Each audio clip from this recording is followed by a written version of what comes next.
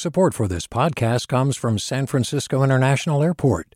At SFO, you can discover award-winning flavors and unique shops all before takeoff. Learn more about what's at SFO at flysfo.com.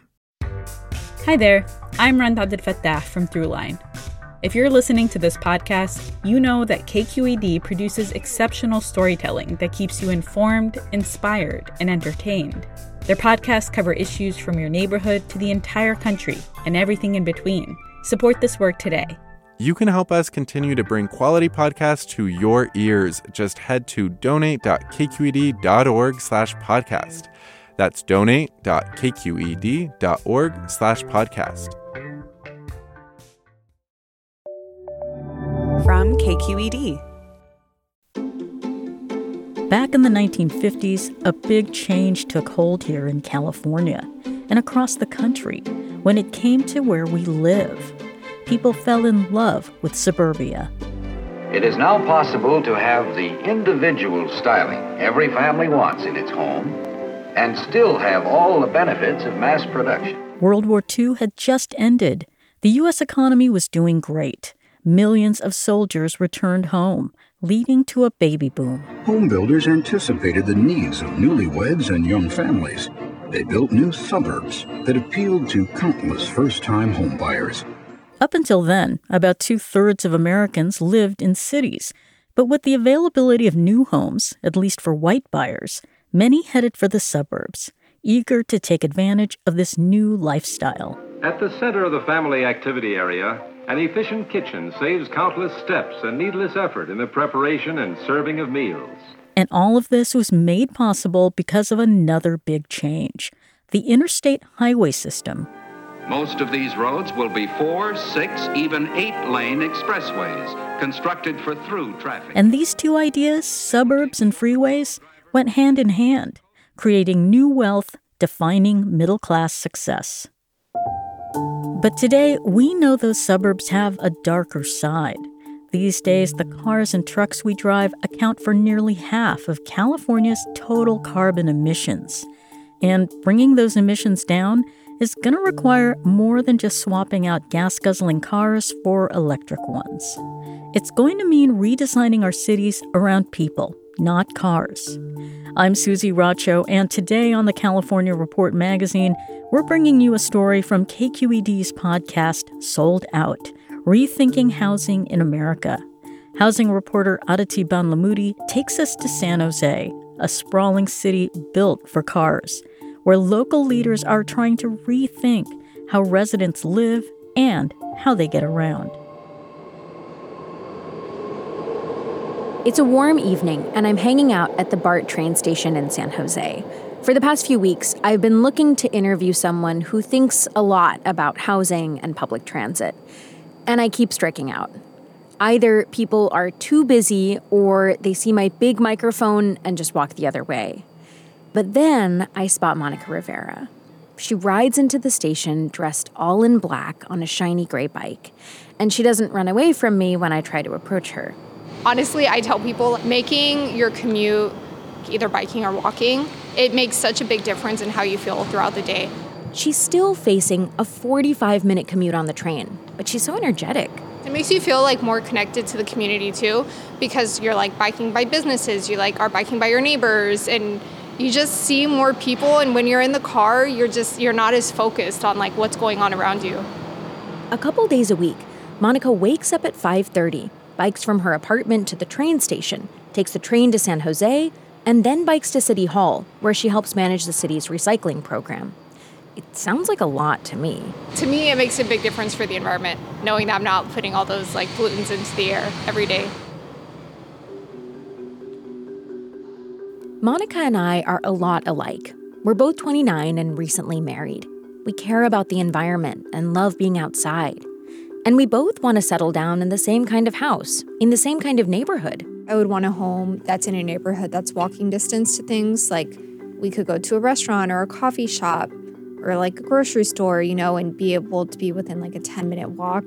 Ideally be close to whatever job I have. She and her husband have been trying to find that in the Bay Area. But homes in those kinds of neighborhoods are way out of her price range. The homes they can afford aren't much bigger than the studio apartment they're renting. If we buy a home, I don't want to go just from one tiny place to another tiny place. Buying a home is really important to Monica because of how she grew up. I grew up in a small, with my family and my sibling, a tiny 2-bedroom house that they were renting.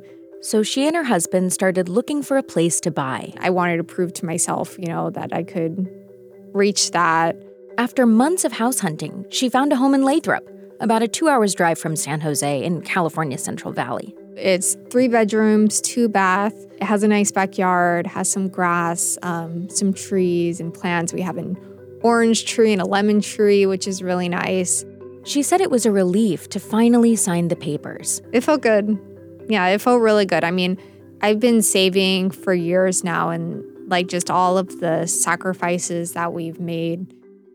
But she had to compromise, because biking to work and walking around her neighborhood, she can't really do that in Lathrop. Nothing is within walking distance. Even being able to go to a coffee shop in the morning, or if you forget something at the store, you have to get in the car to go. When she did live in the Bay Area, she loved going to the city every day or to the beach on the weekends. Now it's to reach any of those destinations, I have to add an hour, which is a small price to pay, you need to make sacrifices. But it's still just something that I'm going to have to get used to. Another thing she's getting used to, the heat.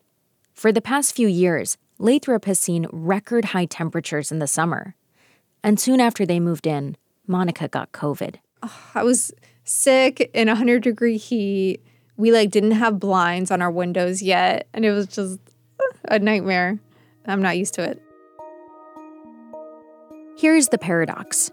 Cities like Lathrop are one of the few places in California where housing is being built, housing that's affordable for people like Monica.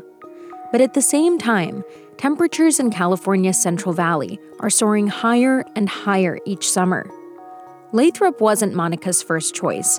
She was really hoping to find a place where she could keep riding her bike and taking the train. But with what she could afford, Lathrop felt like her only choice. Why is our society encouraging this or allowing it to happen? This is an urgent problem. As the housing crisis pushes people further away from big cities, they drive more and emit more carbon. That makes climate change worse. So instead of continuing to sprawl, why not build more homes in the city, close to public transit and in neighborhoods where people could walk more? I used to live in San Jose, so when I heard the city was trying to make this a reality, I was really curious about it. Before I moved there from the East Coast, I had this image of a bustling metropolis, but it's actually pretty quiet. A lot of people live there, but they're all spread out. So what would it mean if the city made good on this promise? I'd love to just sort of get a lay of the land, what it's going to look like one day. To see from here. Eric Schoenauer points to an old wooden fence surrounding a big vacant lot. And what is inside of the site right now? It's just trucks and equipment. Eric's technical title is land use consultant. For the past 20 years, he's been working with developers and the city to build more housing in San Jose. And he wants to transform this area into a thriving urban neighborhood. High-density housing, high-density jobs, retail, parks, mixed-use neighborhoods. 3 years ago, Bart opened a train station nearby, where I met Monica, and the city figured it would be the perfect place for more housing. We have to, everywhere, make cities that are not reliant on fossil fuels to get around. This is all part of San Jose's larger goal to combat sprawl. More than 10 years ago, city officials noticed that too many people were getting priced out. City workers had commutes up to 2 hours long. So they came up with a plan to build 60 urban villages across San Jose. State Assembly member Ash Kalra represents the city and was one of the loudest advocates for the plan. Here he is selling the idea in a promotional video. Urban villages have a lot of benefits. First of all, by bringing people together, both in terms of their housing and their jobs and the stores and restaurants they go to, you're being much more efficient with your use of land. Imagine tall apartment buildings with shops on the bottom and a train line running through the middle. A pedestrian's paradise. This new housing would be a big change for San Jose. It's the 12th largest city in the country, but it feels like a giant suburb. All the homes are spread out. And that's because of its history. Between the 1950s and 1970s, highway expansion set the tone for city planning. Sam Asifa runs California's Office for Planning and Research. That's basically the state's own think tank to solve its toughest problems, like sprawl. Sprawl was literally on steroids, with single-family developments quickly gobbling up farmland, open space, and spreading out. In the early 1900s, San Jose was a small city of only 17 square miles. Today, it's 181 square miles, and most of it is dominated by single-family homes, a house that's home to only one family. This is the American dream, and we know that single-family homes generally perpetuate sprawl. More than 90% of San Jose's land is zoned for single-family homes. For decades, it was illegal to build other kinds of housing, like apartments or duplexes, in most of the city. That history created a lot of housing inequity. Starting in the early 1950s, white families were moving into San Jose from bigger cities like San Francisco and Oakland. Fair housing laws hadn't been passed yet, so a lot of the new homes were off-limits to practically anyone who wasn't white. Scars from that history are still visible today. Black and Latinx residents of San Jose are far less likely to own their homes than white and Asian residents. San Jose wants to right some of those wrongs, and the urban villages could help. They're supposed to include some affordable housing, bring more jobs, and give more people the opportunity to live here. But this whole urban village dream is really slow going. It's been more than 10 years since San Jose officials said they wanted urban villages all over the city. So far, only a handful have been built. There's already part of an urban village next to the BART station. There's a tall apartment building with hundreds of units. Walking around that area... Okay, so I just had to cross a 1, 2, 3, 4, 5, 6 lane road to get to the other side. It's just not that easy. This is one obstacle San Jose is up against. It's trying to build a pedestrian-friendly neighborhood in a place planned around cars. Sidewalks run alongside the apartment building, but it's just not very welcoming to walk next to a busy road. There is a Safeway and a Dunkin' Donuts, but you have to cross a huge parking lot and another 4-lane road to get there. The apartment building was built with shop and restaurant space on the ground floor to make it more convenient and interesting to live here, but it's mostly vacant. That's partly because demand is down post-pandemic. There's barely anyone walking around. I finally run into Juan Carlos Navarro. He lives in a townhome a few blocks away and is out with his dogs. I'm so excited to see someone, I'm fumbling over myself. How do you feel about all of this new development coming and the... Let me call you back, okay? Oh, sorry. He says this area used to be a bit of a ghost town, but that's starting to change. We definitely like it because it's we feel better, we feel secure now walking around the block because this was all empty before and it wasn't as secure as it is now. So we definitely like it. He hopes it becomes more lively as more housing gets built and more shops get filled. I hope to see more people, more, entertainment areas, stores, and I will hope to see that. As San Jose tries to make good on its urban village promise, it's kind of handcuffed by some of its own policies, and you can see it in plans for Eric Schoenauer's development. He has a vision for tall apartment buildings, but what's the first thing he's going to build? Single family and townhomes. Yeah, the first thing Eric is going to build is more standalone houses. That's because the neighborhood around the empty lot is already full of single-family homes, and city policy doesn't allow tall buildings to be built right next to them because it might cast a shadow. So Eric has to build a buffer. Put a row of lower density housing units up against the existing single family and put the taller buildings more internal on the site. Cities across California have laws like these, which protect single-family homes and prevent denser housing, like apartments or condos, from being built nearby. What's more, apartment buildings are riskier because developers have to build the whole thing before they can rent or sell any of the units. Whereas single family and townhomes, You can build and sell as you go. Even though the city wants to see more dense development, they're not the ones building it. It's up to developers, and it has to make sense to their bottom line. Right now, it doesn't. Interest rates and construction costs have soared, and there's less demand for office and retail space. Eric hopes another developer will eventually build the apartments, but he's uncertain as to when that might happen. I believe it's an inevitable evolution to move towards denser, more mixed-use development. It's all evolving in the right direction, but it takes time. Evolution takes a long time. It's just waiting. I mean, everyone's waiting. There's it's not happening. Kelly Snyder has been living in San Jose since 1999. She teaches real estate development at San Jose State and is really frustrated with the city's progress on their urban village plan. She thinks there's a different way to get more housing built. I meet her in a quiet neighborhood filled with small bungalows, each with their own front lawn. So where are we right now? We are in downtown San Jose, outskirts of downtown San Jose. It's a little brown house with bright blue accents around the windows. It's got 3 bedrooms, 2 bathrooms, and a big backyard. At the end of the block, there's a train station where you can catch a ride to downtown San Jose. We have a fantastic public elementary school on this corner, big public park with one of This house is Kelly's pilot project. She bought it from Raul Lozano, a local activist who wanted to see more housing built here. He wanted to split his home into 2 separate units, but was struggling with the process. And at the same time, Kelly, who's an experienced developer, wanted to help. This front unit is a 1-bedroom, so it's got a living room and a nice kitchen, a full bathroom, and then a nice bedroom. And we charge $1,500 a month for this, and that includes utilities.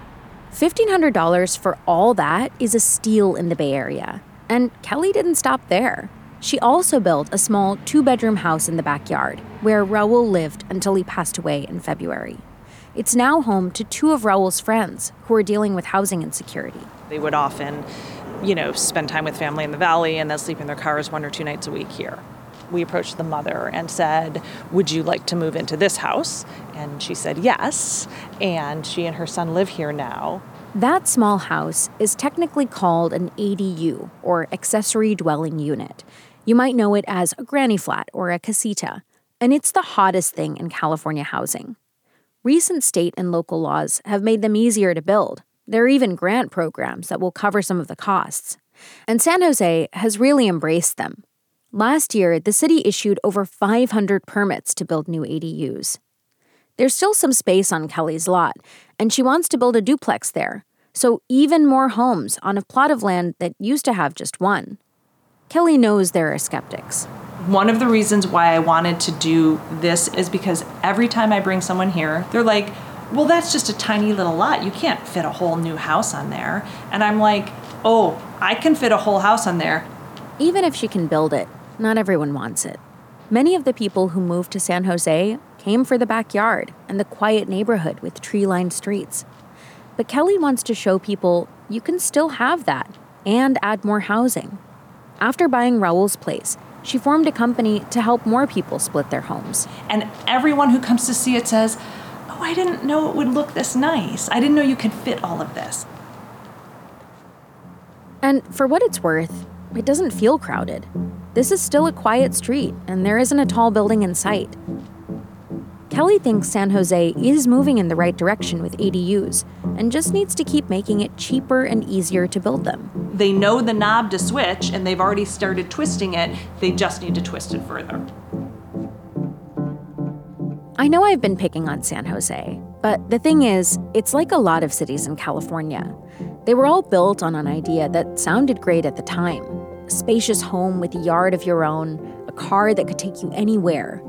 But that idea has led California into its housing and climate crisis. So maybe it's time to embrace some new ideas for how our cities are built and how we'll create a sustainable future. It might mean living closer to each other, driving less, walking more, and if you ask me, that actually sounds pretty great.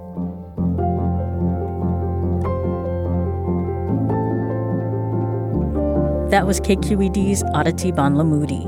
She produced this story for the podcast Sold Out, Rethinking Housing in America, hosted by Aaron Baldessari. Next week, we've got another great episode for you about the connection between driving and sprawl from our friends at KPBS in San Diego. We'll go back in time for a history lesson on how our network of urban freeways came to be such a defining part of life in California cities.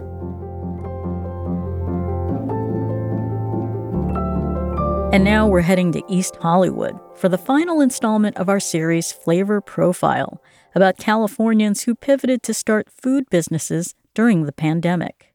Now, many chefs will tell you that their cooking reflects the food they grew up eating, food shared on holidays or at family parties. The California Report's Keith Mizuguchi introduces us to a chef cooking up Vietnamese comfort food inspired by her family's recipes. She's also trying to build a business where everyone feels equal. So I just want some of this mixed in with some of the shrimp. We're on the border of East Hollywood and Silver Lake in Los Angeles in the kitchen at Bea U, a Vietnamese takeout restaurant. Chef Nguyen Lê is preparing lemongrass skewers with one of her cooks. So you still kind of have chunks of shrimp. Yeah. I don't want it to turn into total mush. Nguyen's love of cooking goes back to childhood. In 1991, when she was 7, she immigrated with her family from Saigon to Southern California. My aunt and uncle picked us up from LAX, and I remember it was the first time, I'd ever been on a freeway, and it was nighttime. I remember it very vividly, and we were in traffic and just seeing the red kind of brake lights on our side and across the freeway, just all these white lights, and just being where am I? Transitioning to life in the U.S. wasn't easy. Nguyen and her family had to quickly pick up the English language. But despite the struggles, it was a time she remembers fondly. I don't think understood that, the challenges that my parents were facing. I remember just thinking oh, wow, this is so fun to have your family around you all the time. It's just like in Vietnam. Food was always part of her life growing up in West Covina. I have just these core memories of food and what motivates me to cook food, and it's definitely family gatherings. It's definitely and when I say family gathering, I'm saying at a minimum 50 people, and if the family members bring their friends, then that's 100 plus, and that's every weekend or every other weekend there's one family that's kind of hosting this. Although many of her early food memories come from her mom, Nguyen says it's actually a dish her uncle made that still resonates with her to this day. It's called mi wang, so it's a specialty type of rice noodle kind of thick broth soup that comes from the Da Nang region. From the Quảng Nam region. I remember him just kind of putting all of these things together and getting exactly the right texture, and it's inside of me now. But Nguyen's passion for food and cooking would have to wait. During her final year at UC Berkeley in 2005, she traveled to the Gulf Coast, where she helped the Vietnamese community recover from Hurricane Katrina. Then she took a job at the UCLA Labor Center, where she felt she could make a difference for workers' rights in LA. But after a decade of community organizing, she started to get burned out, and so she quit her position with an electricians union to pursue her culinary dreams. I started my cooking career in my early 30s, so I felt like I needed to maybe catch up a little bit. So I went to culinary school and baking and pastry school, kind of 6-month intensive programs for each to try to just get some of the more basic commercial kitchen skills. She would go on to work as a private chef and took jobs catering before working in the busy kitchens of big restaurants like Button Mash in Los Angeles and Casilla in Santa Monica. The initial plan was to open her own Vietnamese restaurant sometime in 2022. But during the pandemic, an opportunity arose she couldn't pass up. This location became available in the middle of 2020, and I used to live in this neighborhood, and I just love it so much. Nguyen says once the space became available, it sped up her timeline. Even though there was tremendous apprehension about the risk of opening a restaurant in the middle of a global pandemic, She decided with a space in place, it was the right time to make the jump. So Beau opened its doors in February of 2021. The menu is focused on Vietnamese comfort food, dishes like banh mi, caramelized pork and eggs, spring rolls, and rice noodle plates. Vietnamese food is food that comes from a person's heart. Part of my meaning on the integrity of the food is that it's something that I would present to my family. May I get the chicken rice porridge, please? Because the space is extremely small, Nguyen has kept Beau as a takeout-only restaurant. So she doesn't serve pho, for example. She does include weekend specials on her menu, crowdsourcing recipes from relatives. Which cousin is the best at the crispy pork skin? Let me reach out to her. Like, which auntie knows how to make these handmade noodles the best? And she wanted to draw on another part of her background, her experience as a labor organizer. Workplace equality was a key issue for Nguyen when she opened Beau. But despite efforts to pay her small staff a living wage with benefits, it's all been a huge challenge. The pressure is very intense. I've been able to pay my staff. I've been able to pay my rent. And I've got some vendors who are nice, who are willing to kind of like extend credit out a little bit longer. And even though she would love to provide health benefits for her employees, she still can't afford it. Inflation has increased the cost of all the ingredients she uses at the restaurant. There have been supply chain problems. Rent remains expensive in Los Angeles. It all led to making a difficult decision. I had to raise the prices. I had a lot of heartburn around it because I do want to keep things affordable in the rent-controlled neighborhood. I do see that this is a time when a lot of other people are struggling. The pandemic highlighted age-old questions that so many restaurant owners face. Should we raise prices and possibly turn off customers? How do we pay employees more livable wages? And how do we survive to turn a profit? Nguyen is determined to keep cooking up her popcorn chicken and rice porridge in a place employees want to come to work. That was the California Report's Keith Mizuguchi with the final installment of our Flavor Profile series, featuring Californians who switched gears to launch successful food businesses during the COVID-19 pandemic. You can find all of our Flavor Profile stories at californiareport.org.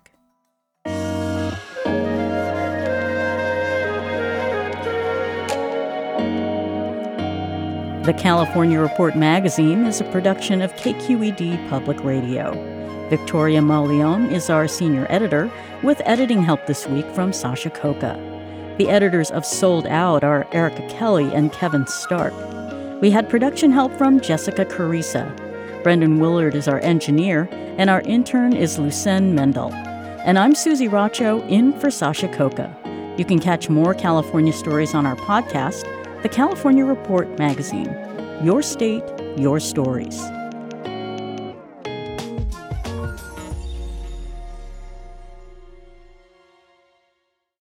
Hey, it's Avery Trufelman, host of Articles of Interest. And I've got to say, I've been a fan of KQED ever since I was a little kid and I would come out to San Francisco to visit my grandma. It was just what we'd always turn on every time we got in the car, every time we were making dinner and turning on the radio. It was always KQED. And then over the years, I've become a massive fan of KQED podcasts because this is local reporting at its best. These are answers to questions you've always wanted to know, interviews with exciting, unusual voices, necessary journalism, all told with love and care and artistry. And did you know that a majority of KQED's funding actually comes from members? It's just people like you and me supporting the programs they love, while also getting access to cool events, behind-the-scenes footage, and so much more. If you want to sign up and be a part of this amazing community, visit donate.kqed.org/podcasts to become a member today. That's podcasts with an S. Thank you for listening, and thank you for your support.